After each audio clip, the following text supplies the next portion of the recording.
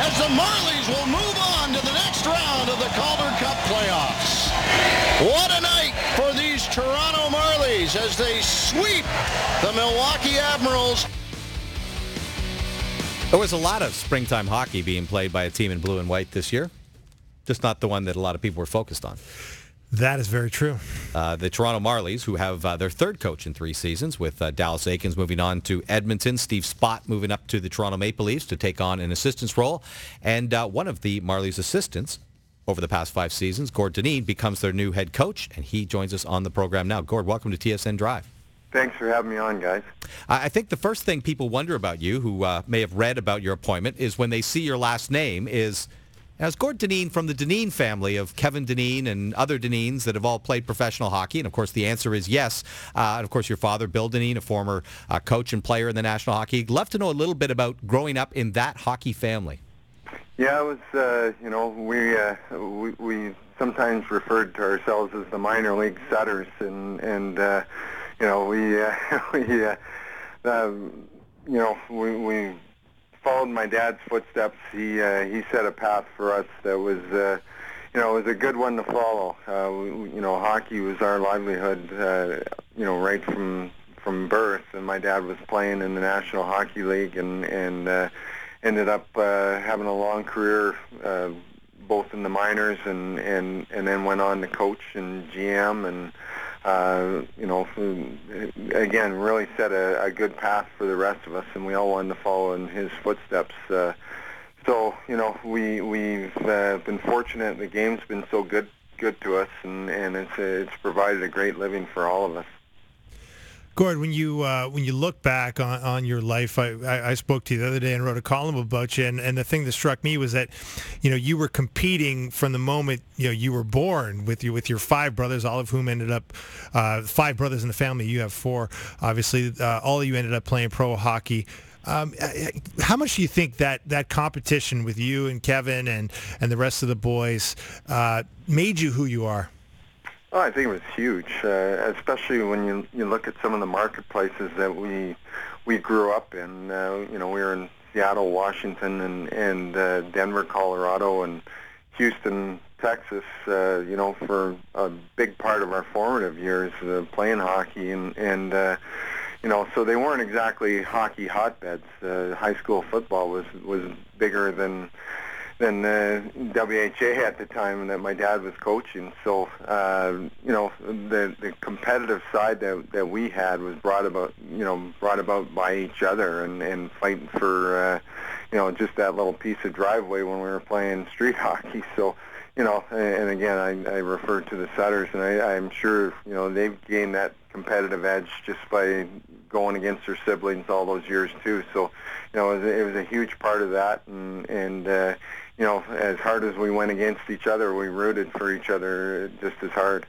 We're in conversation with Gord Dineen, the new coach of the Toronto Marlies. Gord, you've spent 529 games in the National Hockey League, but you also spent a fair amount in the IHL and AHL, and that level just below the NHL. And I'm wondering about your background and experience at having played kind of on that bubble, NHL, IHL, AHL. How does that help you coach players who are sitting at that level and trying to make the step up to the National Hockey League?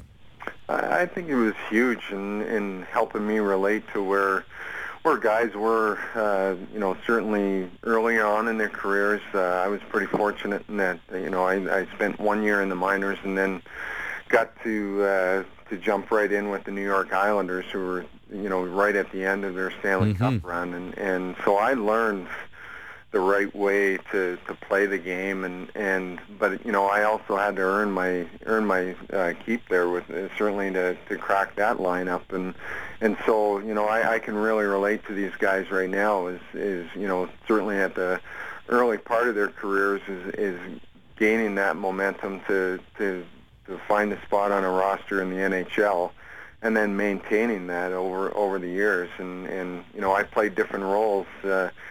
Going back to the minors, I played a little more of a offensive role, I guess, and played a lot more minutes in the minor league level, and then in the NHL, for me to to stay at that level, I had to change my game and be more of a shutdown type defenseman. So, it helps me relate to guys in whatever role they have to put forth to make it to the NHL, that I can relay my own career and experiences. Gord, we hear so much nowadays when I talk to scouts or you talk to GMs, and I know Dave Nonis is a big lover of this phrase, about what he wants from his players, and Nonis has said it again and again. He wants more compete level from this Leafs team. And of course, you're the guy that's responsible for bringing players through the AHL to the NHL team, ideally. And I'm wondering, do you think compete level is something you can actually coach into players, or is it something they're just born with? Well, it's definitely something, that's inherent in certain players, but I think it's something that you can teach, to other guys that maybe, they might feel like they're competing at a high level, but when they have a teammate that's out there, like whether it's in practice battling for a loose puck, or they're seeing a guy go through a wall in a game to score a goal, I think that's a learned behavior when they see that within their, from their peers, and also they're prompted by their coach to do that. So, I've seen guys evolve in their careers, going from purely skill to highly competitive athletes. And so, I feel like that's something that you can teach, and certainly if it's a mandate in your organization, and they're drafting that way, drafting character guys, and, then I think other guys will fall in line. We're in conversation with Gord Dineen, head coach of the Toronto Marlies. As I mentioned off the top, you have been with the Marlies organization as an assistant coach for the past 5 years, so there's some continuity here with your appointment, and you know the roster well.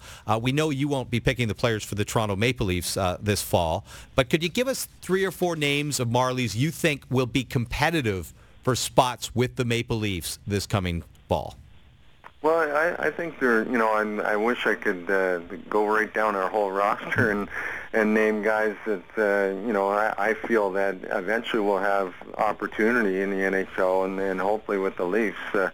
But, I think some guys that have already gotten a look up there, like a Peter Holland came down to us, and, he was disappointed coming down. But he really stepped up his game in the playoffs and showed what he was all about, as far as not only leading our team offensively, but was really competitive both in the face-off circle and defensively. I think he's really rounded out his game that way. And, you could go down the list as far as defensemen that, I feel like really evolved over the year. Petter Granberg's a guy that he's a big kid, ultra fit, physical guy for a Swedish player, and he's a guy that sort of evolved into our top-down shutdown defenseman, along with Corbinian Holzer. We ended up pairing Petter Granberg with Stuart Percy, and you have two rookies playing together. Sometimes you cringe a little bit at times. But these two guys just seem to thrive off playing with each other. And Stewart's he's more of a cerebral type defenseman that moves the puck well and just plays his angles. And I think the two of them just fed off each other. They learned to play. Petter was moving the puck so much better after playing with Stuart Percy, and I thought Stuart got more physical having played with Petter. So those are some names of guys that you should keep your eyes up for. Well, a guy that people used to keep their eye out for in the NHL many years ago was Gordie Howe. And Gord, I know that you were named with Gordie Howe in mind by your parents, Bill and Pat, and your dad actually signed Gordie Howe to make that incredible comeback with the Houston Aeros in the WHA when Gordie Howe was in his mid-40s and won league MVP, which was one of the best stories of the last century in hockey, really. What was it like to be around Gordie Howe back in those days as a young kid that you were?